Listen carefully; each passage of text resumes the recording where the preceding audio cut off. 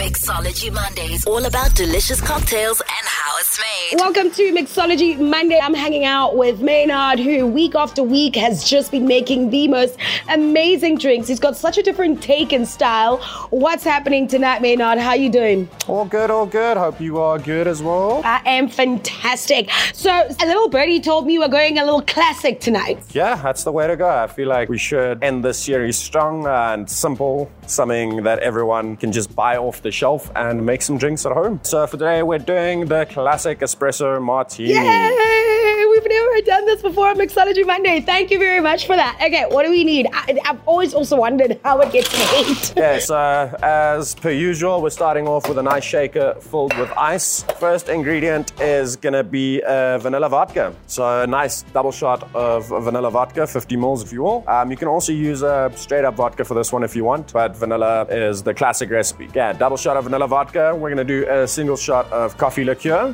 Doesn't matter which coffee liqueur you do. In this case, I'm using Kahlua.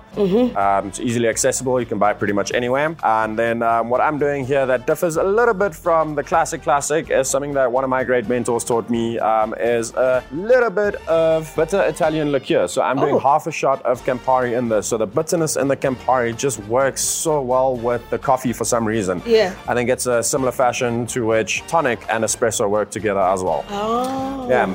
So like I said, vodka, or vanilla vodka, we got the Campari in there, we got our Kahlua in there, and now we're just gonna add a single shot or 30 mils of freshly drawn espresso. Okay. Espresso in there. All right.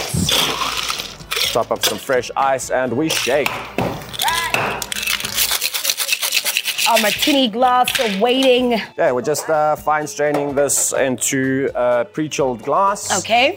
You should get a really nice foam from the coffee itself. If you want, you can do a dry shake on this as well. It's basically just shaking without any ice to increase the volume of the foam a little bit. Yeah, and then last final touch with this one. So classically, your garnish would be coffee beans, but I'm a big believer in garnish having to be edible. So what I'm gonna do instead is I'm gonna take a little bit of this espresso left over in the cup that I drew the espresso in. I'm gonna make a couple of drops on the top and just draw a toothpick through it to make a nice little pattern. That also looks so pretty with all that foam at the top of the drink. Oh my word. A classic espresso martini. Ready to go. Thank you so much. That is incredible. Coffee lovers unite. Ooh. You have outdone yourself. Thank you so much, Maynard. Awesome, enjoy. Cheers. That's Maynard at Ethos Restaurant. You are that guy. Mixology Mondays, the taste is in the detail.